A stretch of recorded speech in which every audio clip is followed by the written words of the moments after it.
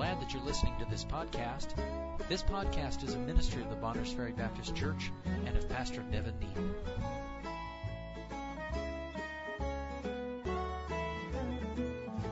Matthew chapter 5, verse 1. Let's just go ahead and back. We've been reading these through, so beginning verse 1.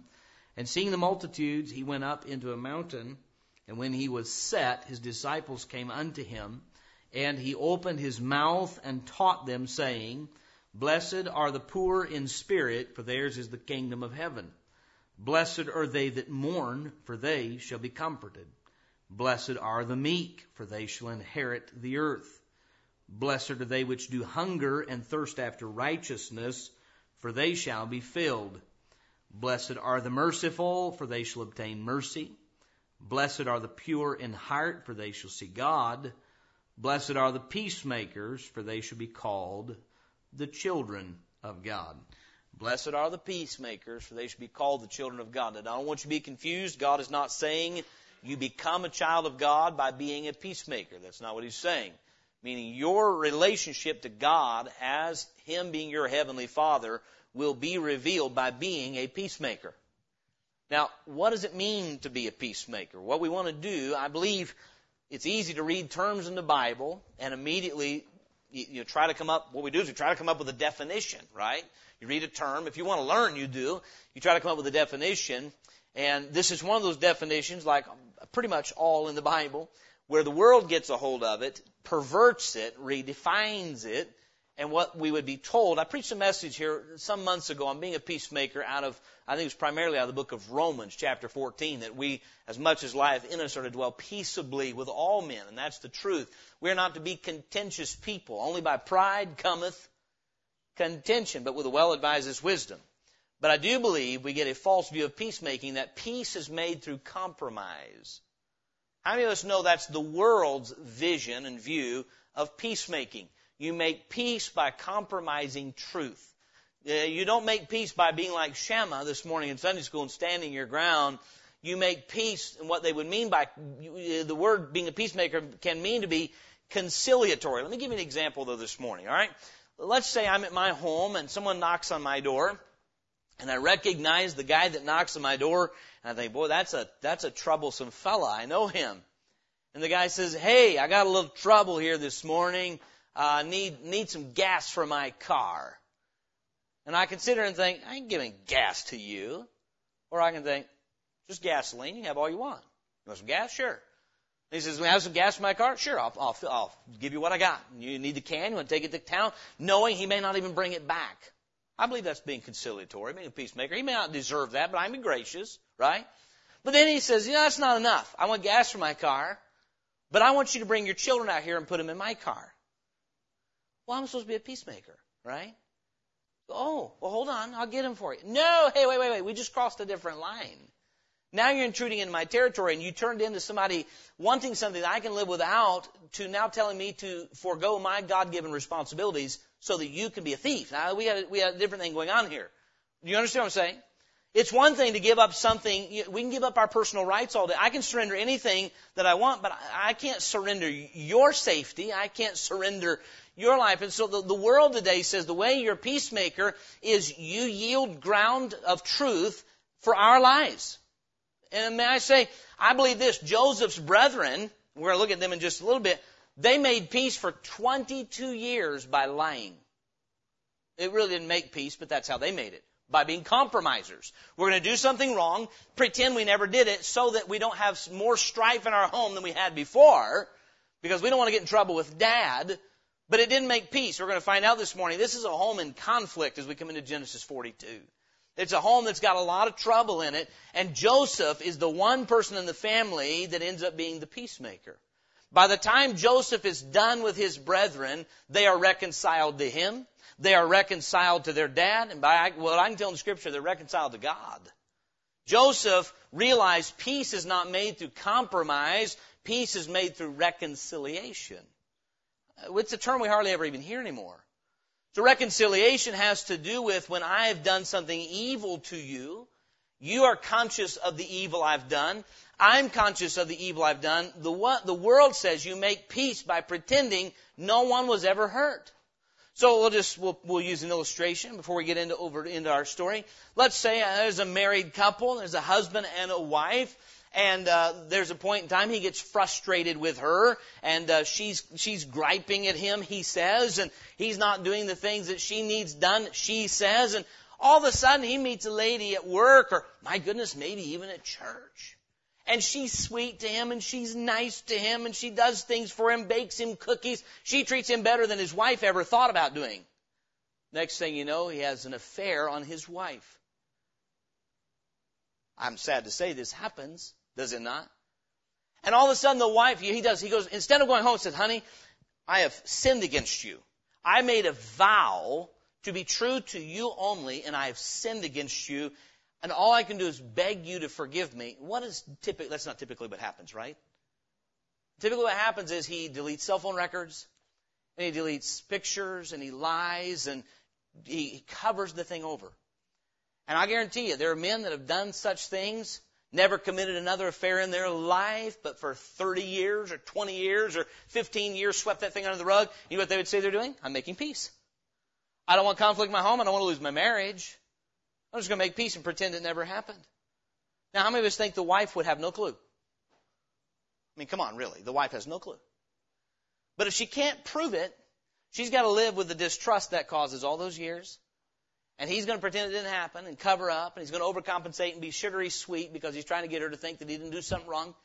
And for the next 20 years, it never comes to surface. So peace was made, right? Now, here's what peace is.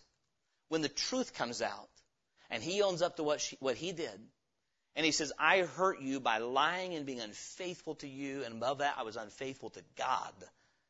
And all I can do is beg forgiveness. If you wanted to throw me out with last week's garbage, I would fully understand I was wrong.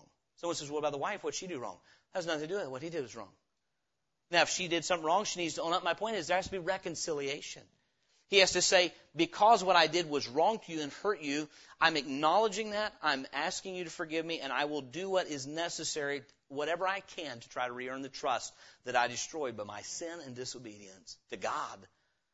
Is that the way the culture treats peacemaking? No way. No way. So what we want to do is have the light of God's Word in this person, Joseph, to give us a picture of what peacemaking looks like. And I think Joseph here, we know, is a type of the Lord Jesus Christ. Therefore, you would call him a child of God. He demonstrates the characteristics of God the Father, no doubt the God the Son, and in his conduct with his brethren.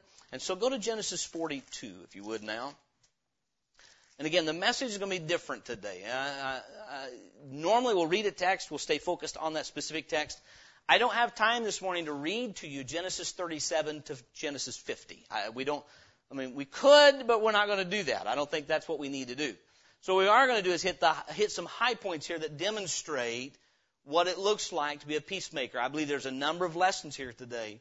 Starting with number one, we may be on the receiving end of God working in our life to try to be a peacemaker. God the Father is the only one that can make true peace. Jesus made peace through what? The blood of his cross, Romans 5:1. Meaning he paid a great price so that we can be reconciled to God. How many of this morning would be honest enough to say, I have done things that are against God, and God knows it. I have personally broken God's laws. I have offended him, and he has reason to be displeased with me based on the actions of my life. Yeah. Some people will never get saved because they won't admit what many of you just raise your hands. You know, I've done some things that are wrong, but I don't think God should be displeased with me because I've done a lot of things that are right. Right? That person is not going to have peace with God because they're denying truth. Well, yes, I've done some wrong things, but I got baptized when I was like 14. Well, good. That's, I guess. But that doesn't wipe out all the sins.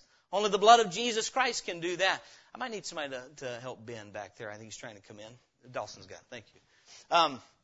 And so the truth of the matter is peacemaking, we, again, need to see it from the light of God's Word. So you may be here today and God may be working to make peace with you and not able, but working. And what can happen is we may not be recognizing. And by the way, God will put a peacemaker in your life. I believe it. You know what a soul winner is? A peacemaker. How are we often seen as such? Not initially, but that's what a soul winner is. We are endeavoring to see someone at peace with God. The principles applied in making peace with God really are the same applied with people making peace with each other. So there's a lot of application to the message today, but our focus is going to be on, of course, Joseph and his interaction with his brothers. So Genesis chapter 42, I do want to read a number of verses. I think once we get into the heart of this, it won't take long to establish the message that is here. Genesis chapter 42, verse 1, we'll read down through verse 24. Now when Jacob saw that there was corn in Egypt, Jacob said unto his sons, Why do ye look one upon another? And he said, Behold, I've heard that there is corn in Egypt. Get you down thither, and buy for us from thence, that we may live and not die.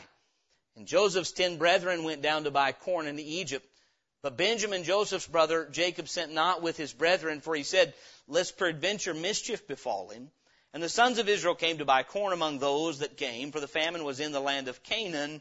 And Joseph was the governor of the land, and he it was that sold to all the people of the land. And Joseph's brethren came and bowed down themselves before him with their faces to the earth. And Joseph saw his brethren, and he knew them, but made himself strange unto them, and spake roughly unto them.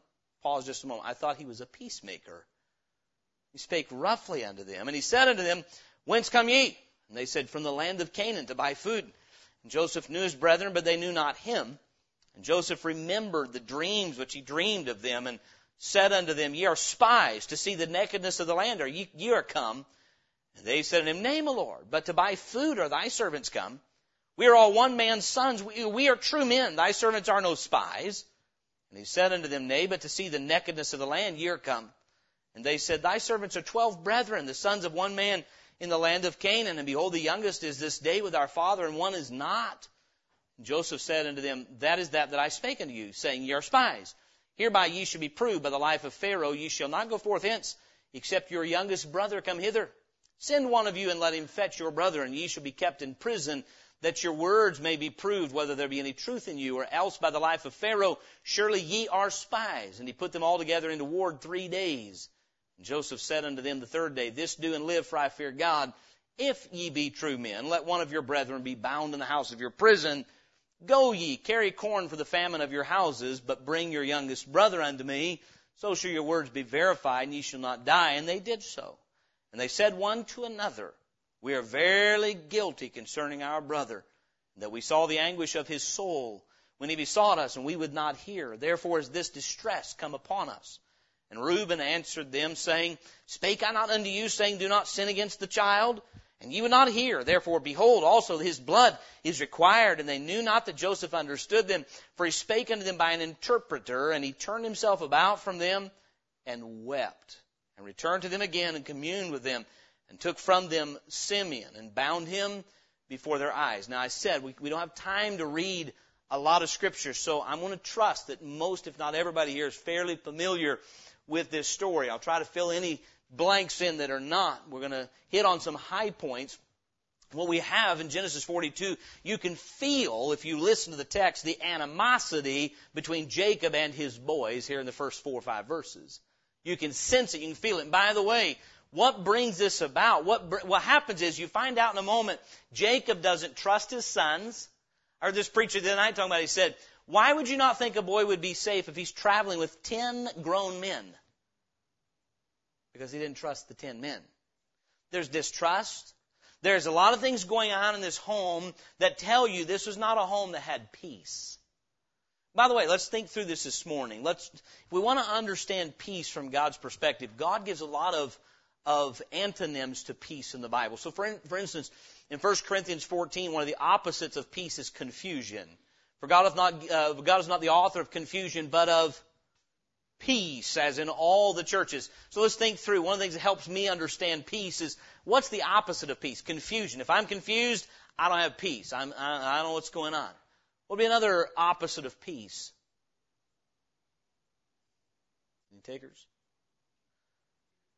Fear. Absolutely. The Bible calls it carefulness in Philippians chapter 4. Be careful for nothing, but in everything by prayer and supplication with thanksgiving, let your requests be made known to God, and the peace of God, which passeth all understanding, shall keep your hearts and minds through Christ Jesus. Fear is the opposite of peace. So confusion, fear. How about conflict? How about strife? These are all opposite of peace. So peace is when when animosity has been resolved. Here's what happens. If you think someone has done you wrong, do you treat them differently than if you don't think they've done you wrong? So you have something of great value missing from your house. Your chainsaw comes up missing out of the back of your truck. You got a pretty good idea who did it because you weren't born last night, but you just can't prove it. And you think, I think my neighbor over there did that. And one day your neighbor comes over and boy, they got a nice stack of firewood on the back of your truck, on the back of their truck. And you think, that rascal using my chainsaw to get his firewood? And then if you're a Christian, you think, I shouldn't think that. I don't know that. The neighbor comes over and says, hey, do you mind if I borrow this or that from you? And all of a sudden, there's animosity in you because you think that neighbor took your chainsaw and you're going to big old smile on your face. No, that's fine. But inside you're boiling. There's animosity. That's not peace, is it? That's different than when you know you and your neighbor have treated each other in an equal and just manner and things are okay. So when there's conflict, when there is fear, when there's confusion, those are, I'm going to give you some things in Jacob's home that were preventing peace. We're going to talk about it. The first point this morning is the prevention of peace.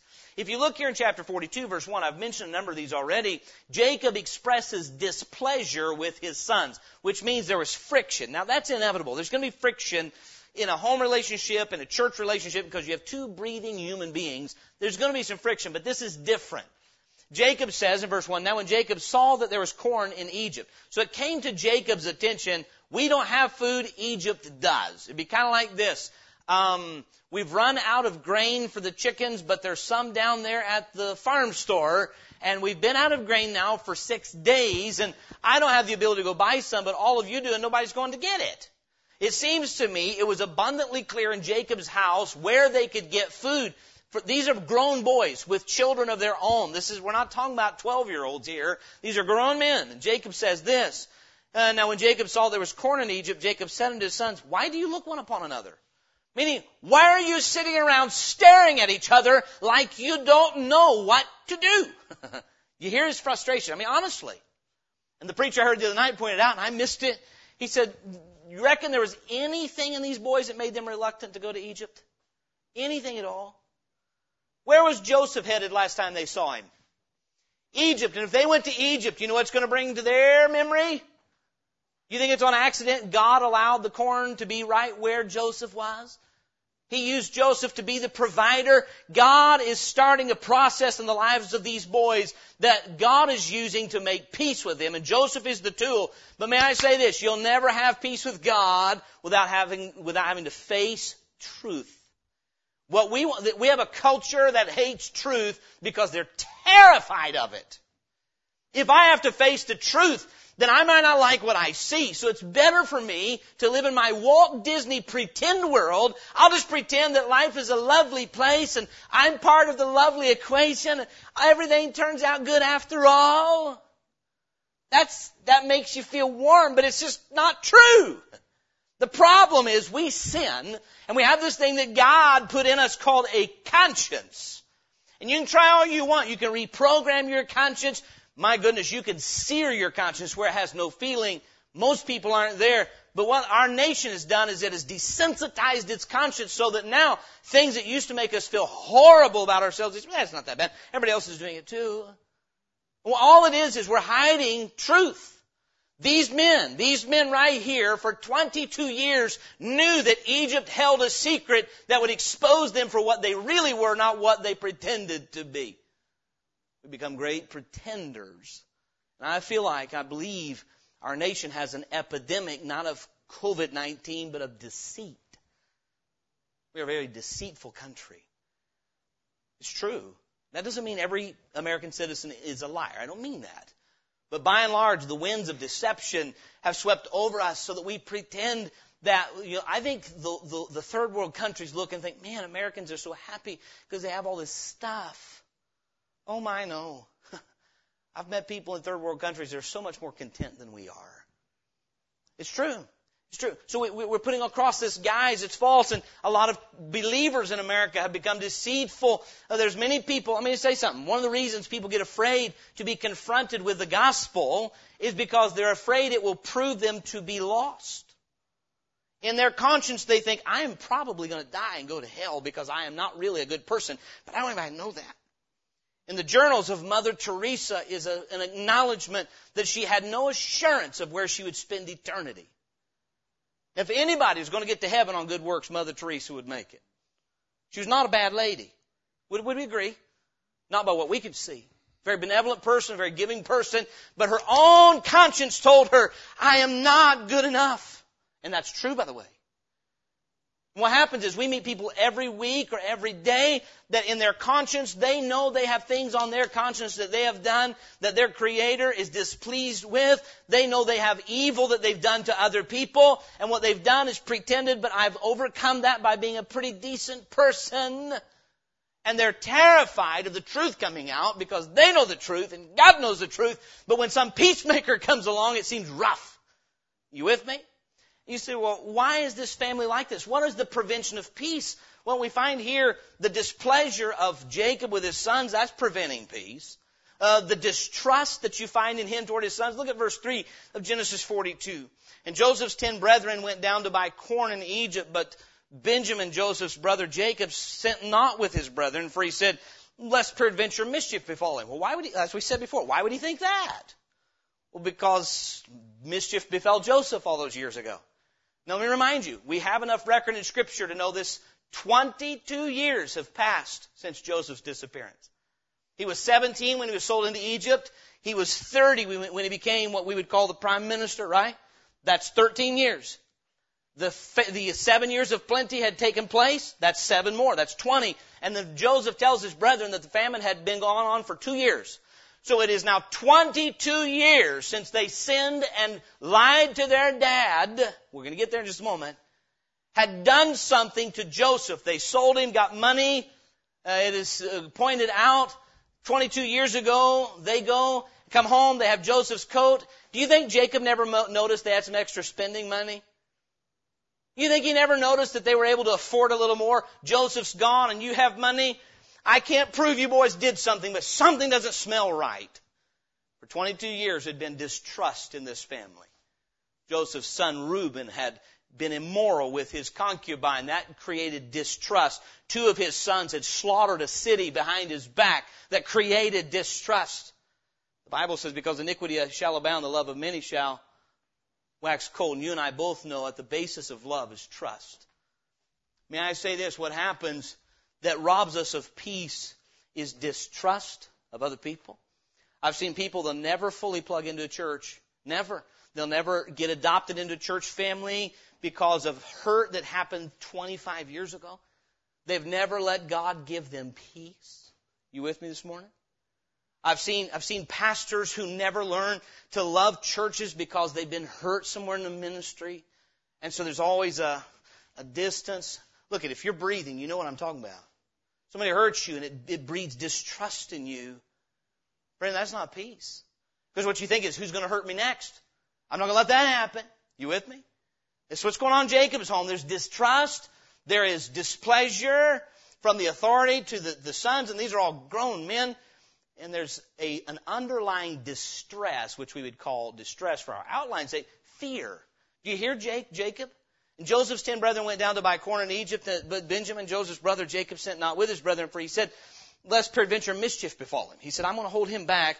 I don't want anything happening to him. What is the driving force in Jacob's life right here? Fear. You know what's driving his policies? Again, I'm getting a lot of help from the preacher I heard the other night. He said when it comes time for them to send back and get more food, Jacob delays the decision. It's not the boys this time. They say, but the guy told us we can't go without Benjamin. Wait a little longer. People, look, his his animals are dying. They need food. Oh, wait a little bit longer. What's the driving force? Fear. Now, I want to tell you something this morning. I'm going to park for here just for a minute. Christian, it is a sin for us to get caught up in the spirit of fear that's running our culture right now. It is a sin. If I am going to make my decisions, look, your health is between you and your God. I need to watch out for other people's health. We need to be responsible. But if you and I are being run by the spirit of fear, oh my, we all might get... I hear every day, you click on the news for 30 seconds. Everything's bad. You know what? It's bad that it's raining out there. Did you anybody notice it's raining? Not a blessing. It was a minute ago. Cars are wet. But if you're listening to the news, it might not rain for another 6 years. You with me? I was talking to somebody in the store the other day. They said, "Oh, so hot, so hot." I said, "It feels like July around here." I did. I thought, of course it's hot. Of course it's 95 degrees. It's July. It gets hot.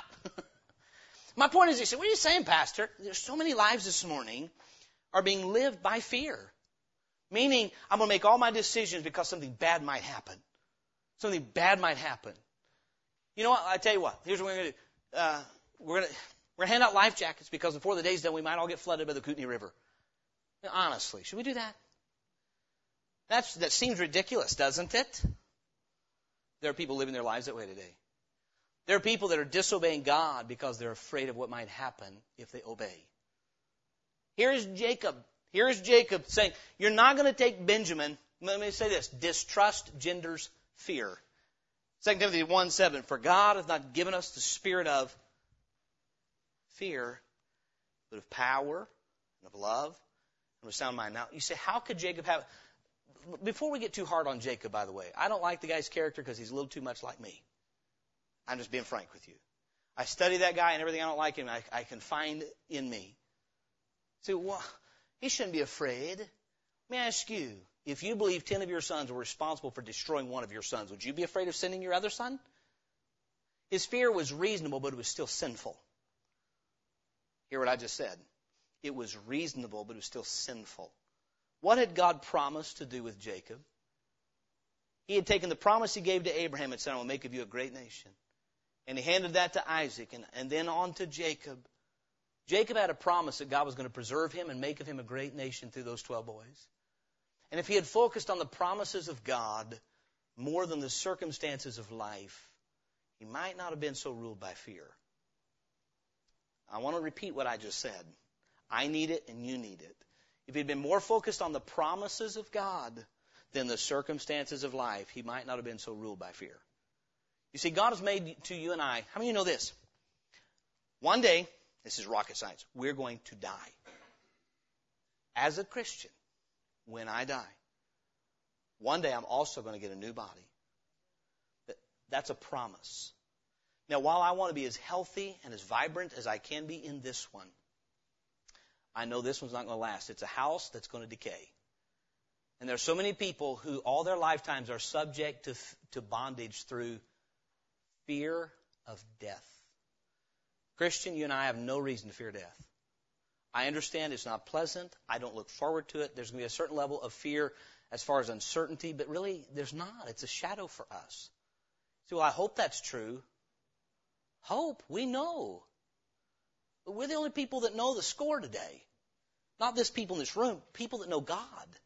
We're the only people that really know the score. I know what my eternity's going to be.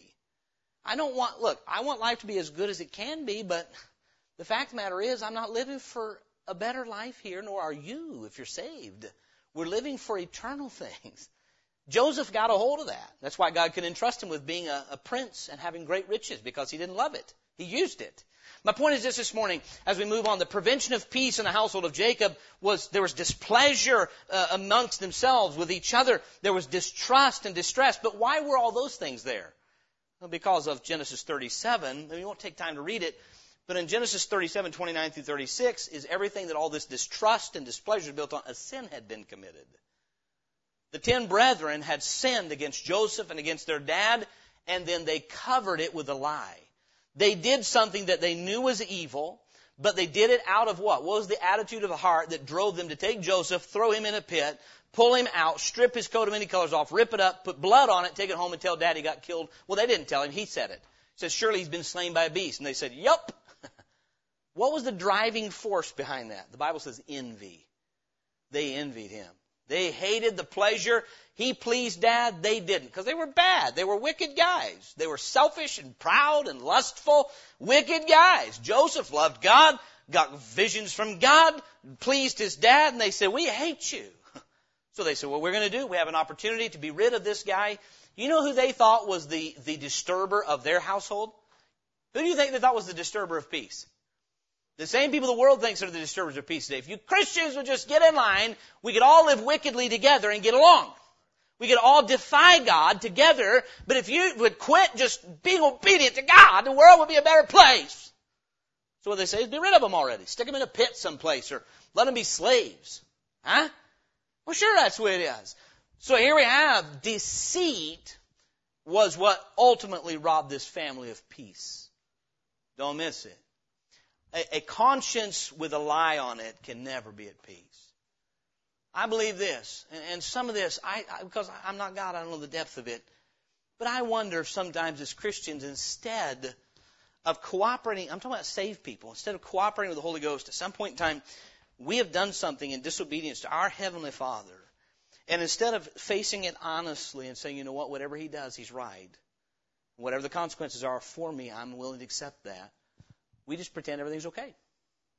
I know of somebody today that come to my mind, and they would consider themselves as trying to be, I've heard them say, I try to be a peacemaker, try to be conciliatory.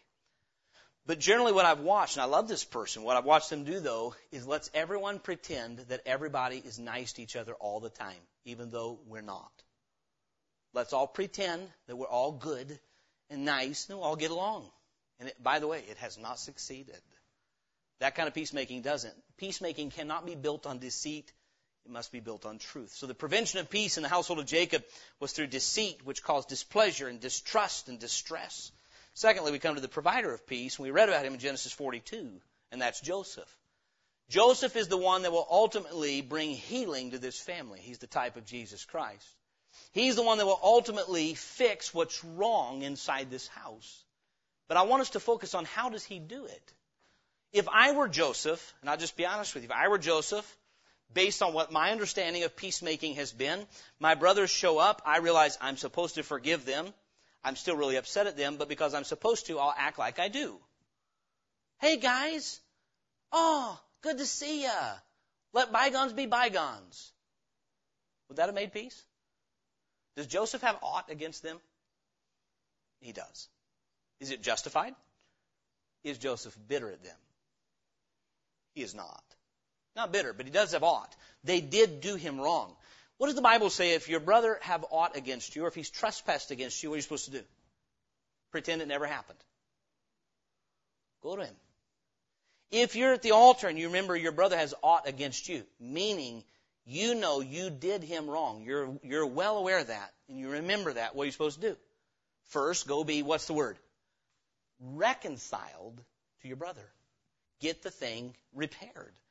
But what has happened is, instead of peacemakers, we become deceivers. The peacemaker in this home is the one that says, I will not deviate from the truth of this matter. I've got to know where my brothers are. So you know what he does? He has a willingness in his heart to do a very difficult job. Number one, what does Joseph have the power to do? He has the power to take vengeance. He's in a position of authority. He can have them decapitated if he wants. If he says to Pharaoh, these men are spies, I want them dead by 6 p.m., you know what happened to them? They'd have been dead. But because he wasn't bitter, that never even crossed his mind. So there's two extremes he could have taken. He could have taken vengeance on them and taken them out, or he could have pretended that there was nothing wrong with them. And you know what he would have done? What would have happened to them if Joseph acted like they never sinned against him and never made them face what they did? They would have continued in their defiled state till the day they died. And what would that have done to them? Ruined them. It would have destroyed them. We find this is what David did with Absalom. Please don't lose me. We will speed up in just a moment. Absalom kills his younger brother, seemingly justified because the younger brother has done harm to his younger sister. And Absalom says, if my dad won't deal with it, I will. Absalom wanted to be a king, and so he takes out his brother Amnon. He gets his servants to do it and do his dirty work for him. Then when David finds out about it, David's upset. So what does Absalom do? Go to his dad and say, Dad, I'm sorry. I should have never done that. I was a fool. No, he takes off and hides with grandpa. King of Geshur was Absalom's grandpa. And he stayed there for 4 years, I think it was, until Joab could see that David's heart was tender toward Absalom again.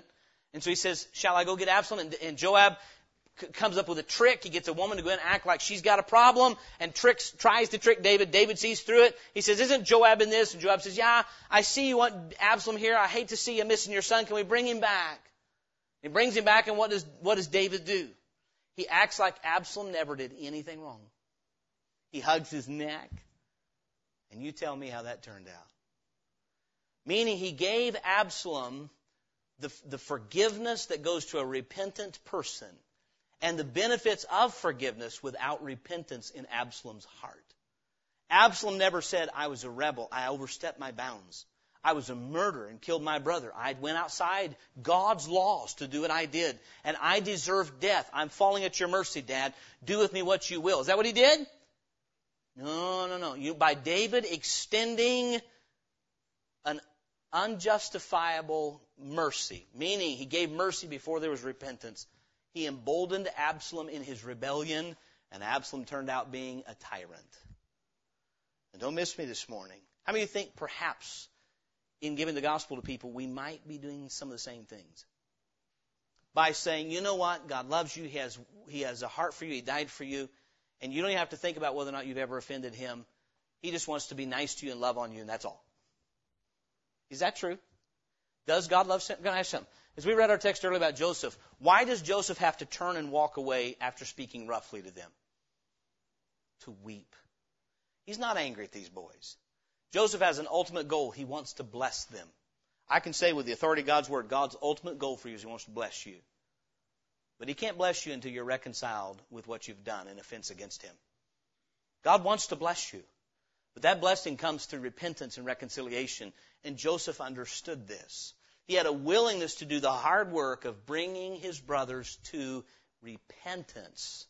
I would say this before. Let me ask you, 22 years. How long do you think it had been since they even thought about this sin? Probably a long time. But when they heard the word Egypt, all of a sudden it reminds them, we got some skeletons buried in Egypt. Yikes.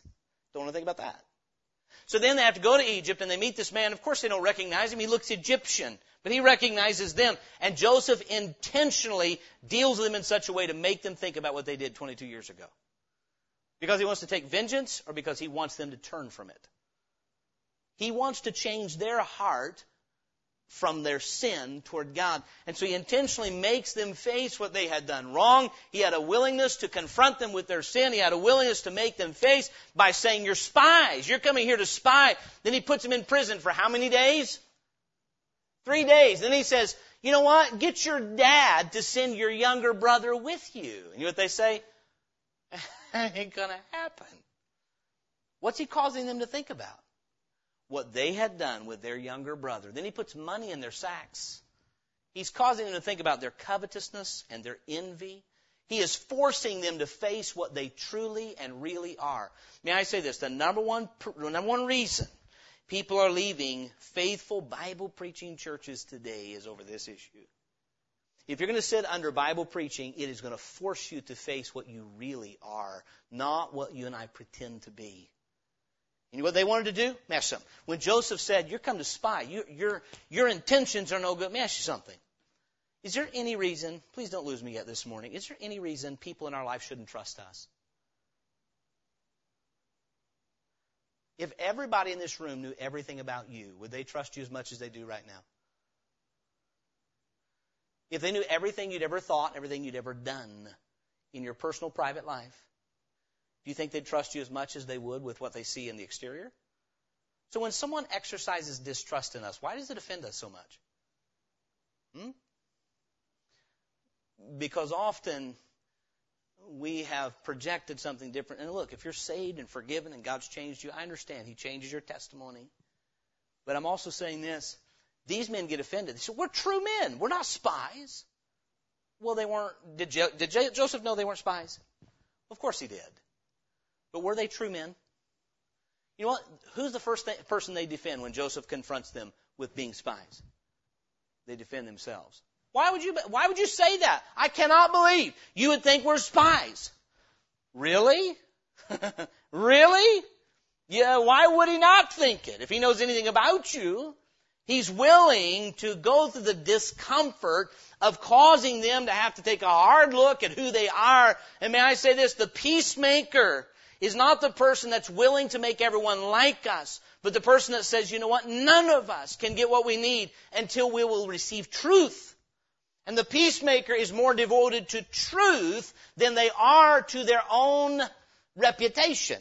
How many of you know that by the time these boys left this room, Joseph was thought to be a tyrannical despot? Was he? Joseph was okay with them thinking he was evil when he was really good. For a moment. He was okay with them thinking that he is a rough-speaking, mean-spirited king who wants to take off their heads, when really he wants to help them. May I say this? If God's going to help you, He's going to put somebody in your life that's going to seem rough to you, someone that at times is going to make you face some things. You're going to say, man, this God is mean. No, He wants to help you. But God cannot help us outside the realm of truth. That's just all there's to it. And so then Joseph is willing to be loyal to the truth in order ultimately. He's willing to be disliked for a moment in order to be able to bless them perpetually. Joseph knew it was in the power of his hand to save the lives of his family. But if he gave them benefits when they were still defending their sin, it would only embolden them in their sin. The prosperity of fools destroys them. So Joseph knew, if I give them benefits, well, it's just like this.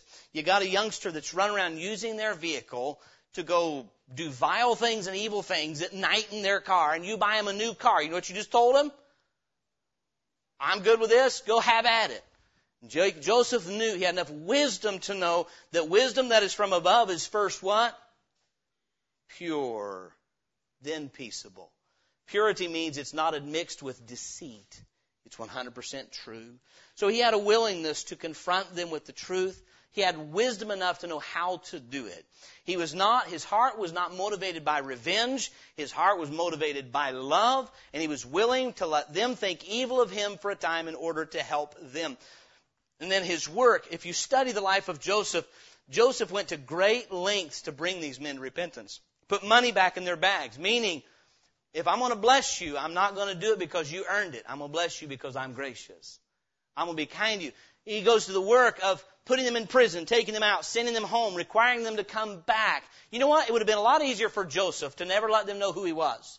Been a lot easier for Joseph to say, you know what? I can do two things. I can take care of my brothers and my dad, make sure they don't die, make sure Benjamin doesn't die, and keep being king, and they'll never know who I was. I can have a good conscience and say, they're alive, good enough for me. Send them back, tell them come back in a few months, and do it again, and never confront them with anything. There are those days say, I don't believe in a confrontational gospel. Why not? The gospel will confront a sinner. Darkness doesn't like light. And if we're going to help people, if we're going to be a true peacemaker, we have to put the truth in front of them so they can see themselves clearly. And whether it is someone getting saved or someone who's out of God's will, either way. And his wisdom was he knew how to paint a clear picture, because immediately after Joseph says, you're spies, what's the first thing comes back to their mind? We're very guilty of our brother's blood. Did they know? What made them think of that? The wisdom of Joseph to put their attention on their sin, to see, are you really repentant over what you did? I want to bless you. And the key to God's blessing is repentance. And so he's willing to confront them, willing to be uncomfortable himself. He's willing to be put to the discomfort and the sorrow of having to deal with this issue. He is taking the entire burden of their rescue upon himself. He's got the wisdom to do it, and he is willing to do the work of bringing them to a place of acknowledging the truth that they were worthy of death, but they could receive grace. James chapter 3. I want to read these verses quickly, and we'll get to our final point and wrap up. James chapter 3, verses 14 through 18. A lot of people would say, oh, you're talking about tough love. Well, you want to call it that. But the fact of the matter is, God's love for us is often missed because this is the way God works. It's why peacemakers are called the children of God. By the way, did it cost Joseph anything to make peace with his brethren? We'll see that in a minute. The entire cost of it lay on him. All it cost them was being willing to come to him on his terms. That's all. The provider, though, we see, of peace is Joseph. He has the willingness to do the work, the wisdom, and he does the work of reconciliation by bringing the truth ever before them, making them face the truth of what they've done in a truthful way.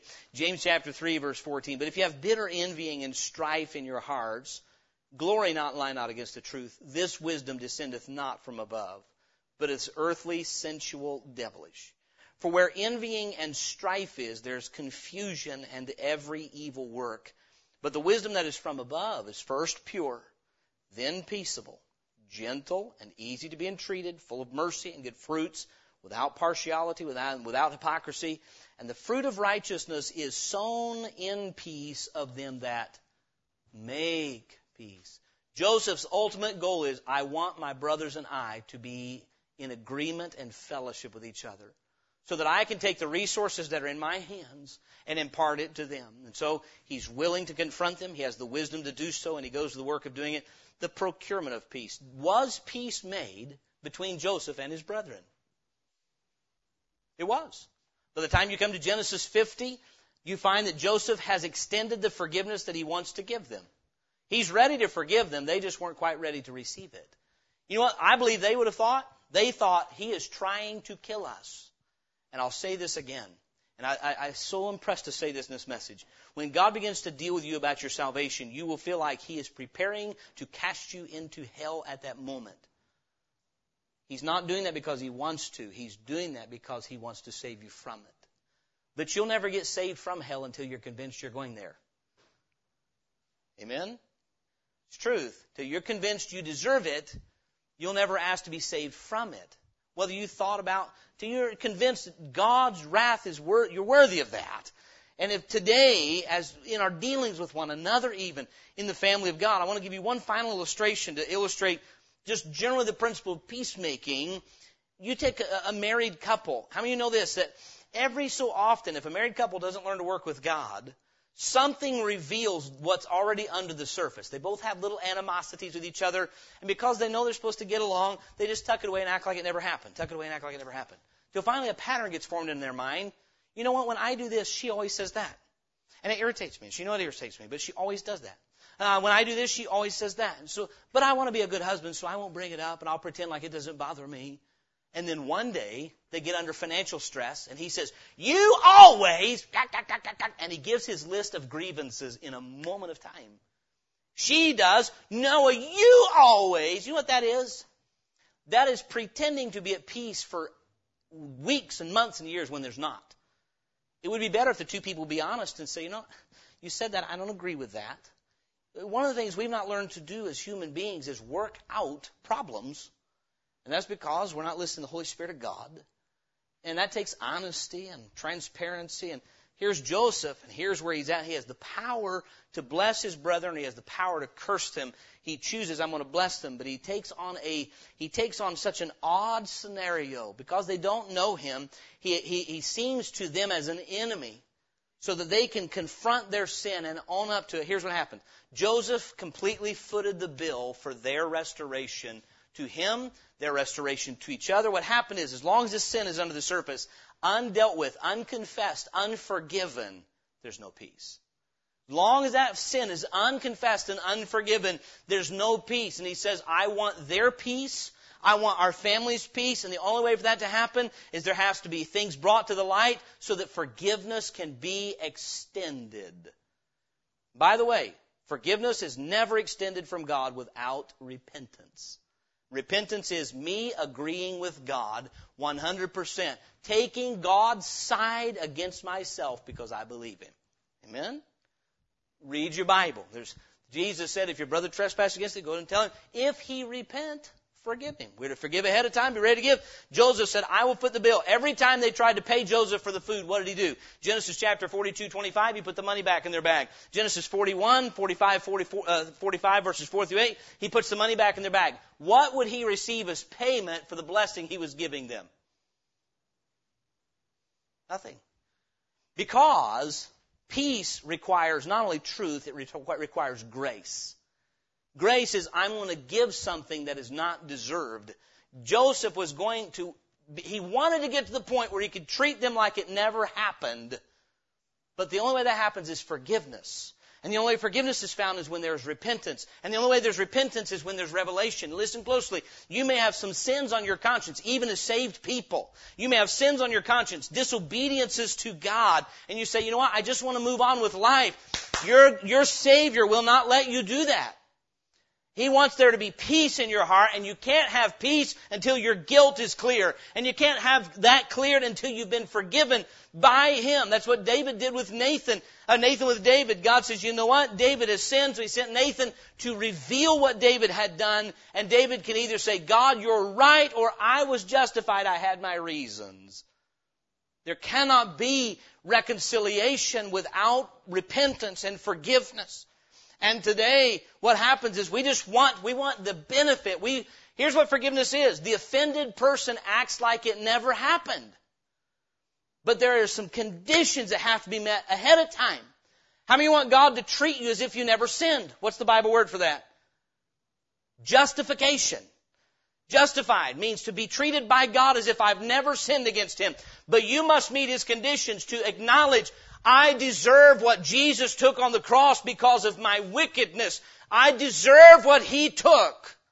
And I would desire for you to forgive me. But I understand if you forgive me, it's not because I deserve it, but because you decide to be good. The brothers of Joseph had to accept the grace of Joseph. Joseph kept putting their money back, and they would try to give it back, and he would say, nope, I will not take your money. I don't want your wages. I simply want to impart to you grace. And by the way, if we're going to be peacemakers, we've got to do the same thing. If we say, well, I would forgive so-and-so, I would be kind to so-and-so, don't misunderstand me. Repentance is required before there can be forgiveness. But when there is repentance, you know what we're supposed to do? We're supposed to forgive. And by the way, that's God's way. That's what He did with us. And so the idea would be this. There had to be revelation. The thing had to be brought to light. It had to be dealt with honestly and truly. They had to face what they had done to their brother. The longer they go, the more they say, we're guilty of our brother's blood. We were wrong. And when you finally get down to Genesis, chapter 50, verses 15 through 21, you find them begging Joseph's forgiveness after Jacob is dead. But the key text is about Judah. As you read through, Judah comes to a point where he says, you know what? I will take responsibility for the wrongs I've done. And if I have to die, so be it. I'm not going to let what happened to Joseph happen to Benjamin. You know what? He has the same view as his dad does. He's finally got an agreement with God, if you would. The peacemaker today, and I guess this is the heart of the entire message. The peacemaker today is not the deceitful person who acts like they've never offended God. The deceitful person who acts like we've never offended others. It's not the deceitful person that says, well, I've done some of the same things, so let's all just pretend we're good when we're not. That's what the 10 brethren did all along. The peacemaker is the Joseph who says, you know what? I'm going to make you face what you did to bring you to a point of turning your own heart against yourself.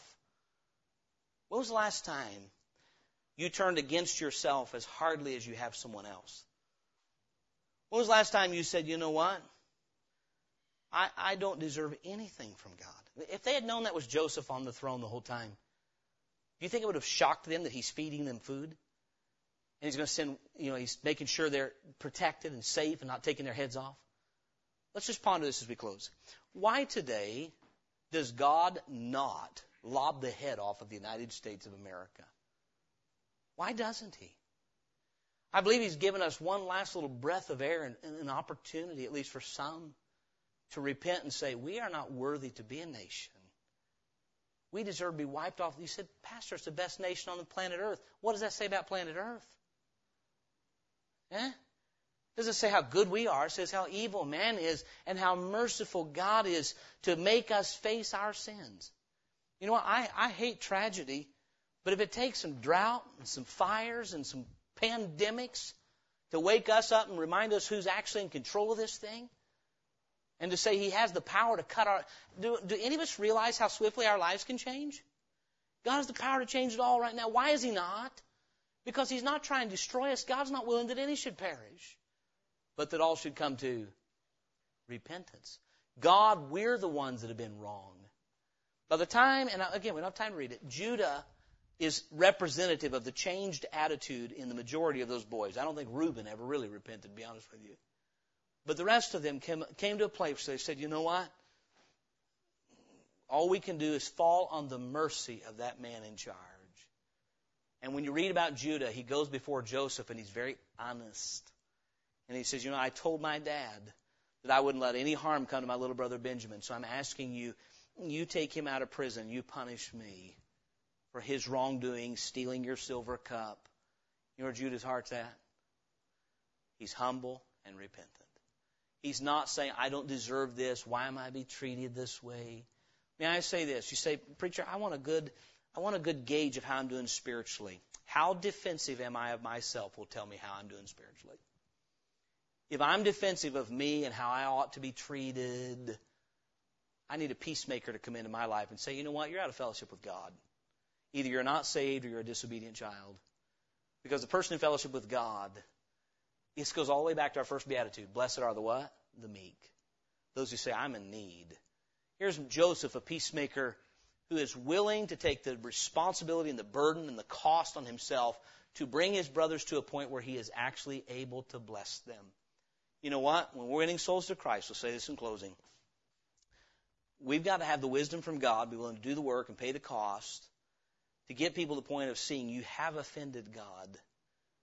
And he has the power and the ability to pour his wrath on you, but he wants to forgive you if you'll acknowledge that you need forgiveness.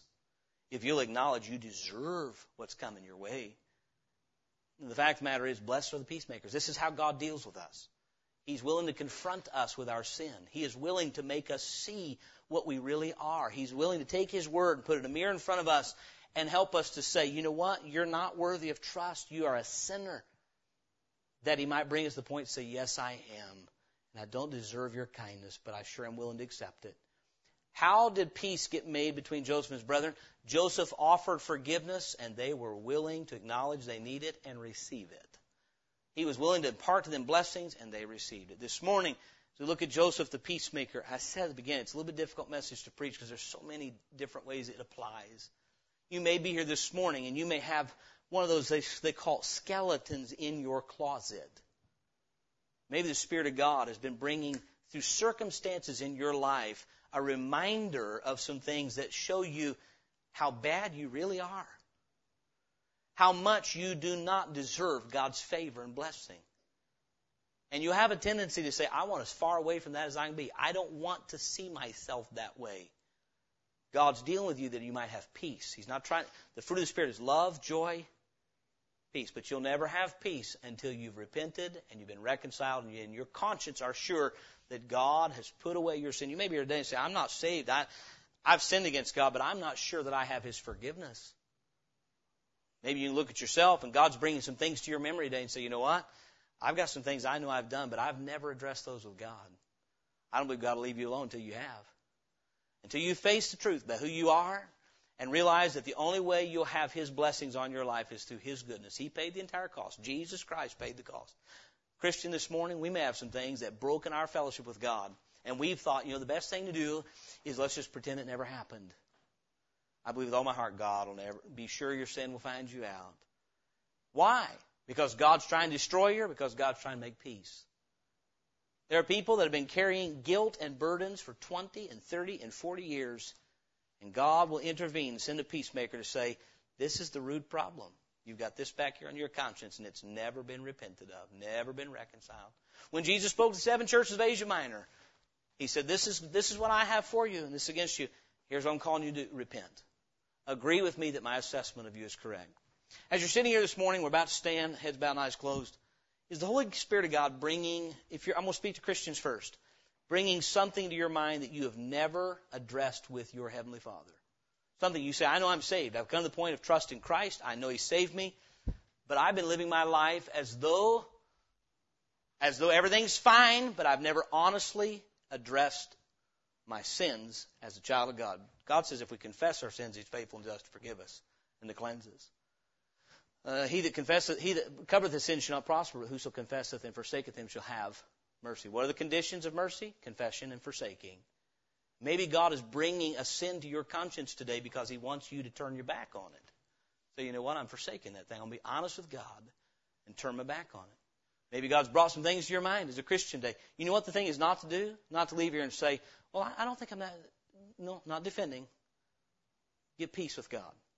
You may be here this morning and say, you know what, if I died and met God today, he knows what I am and I'm in trouble. You have no assurance that you're saved.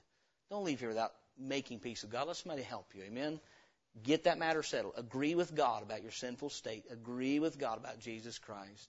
Let Him save you. He's willing, but you got to meet His terms.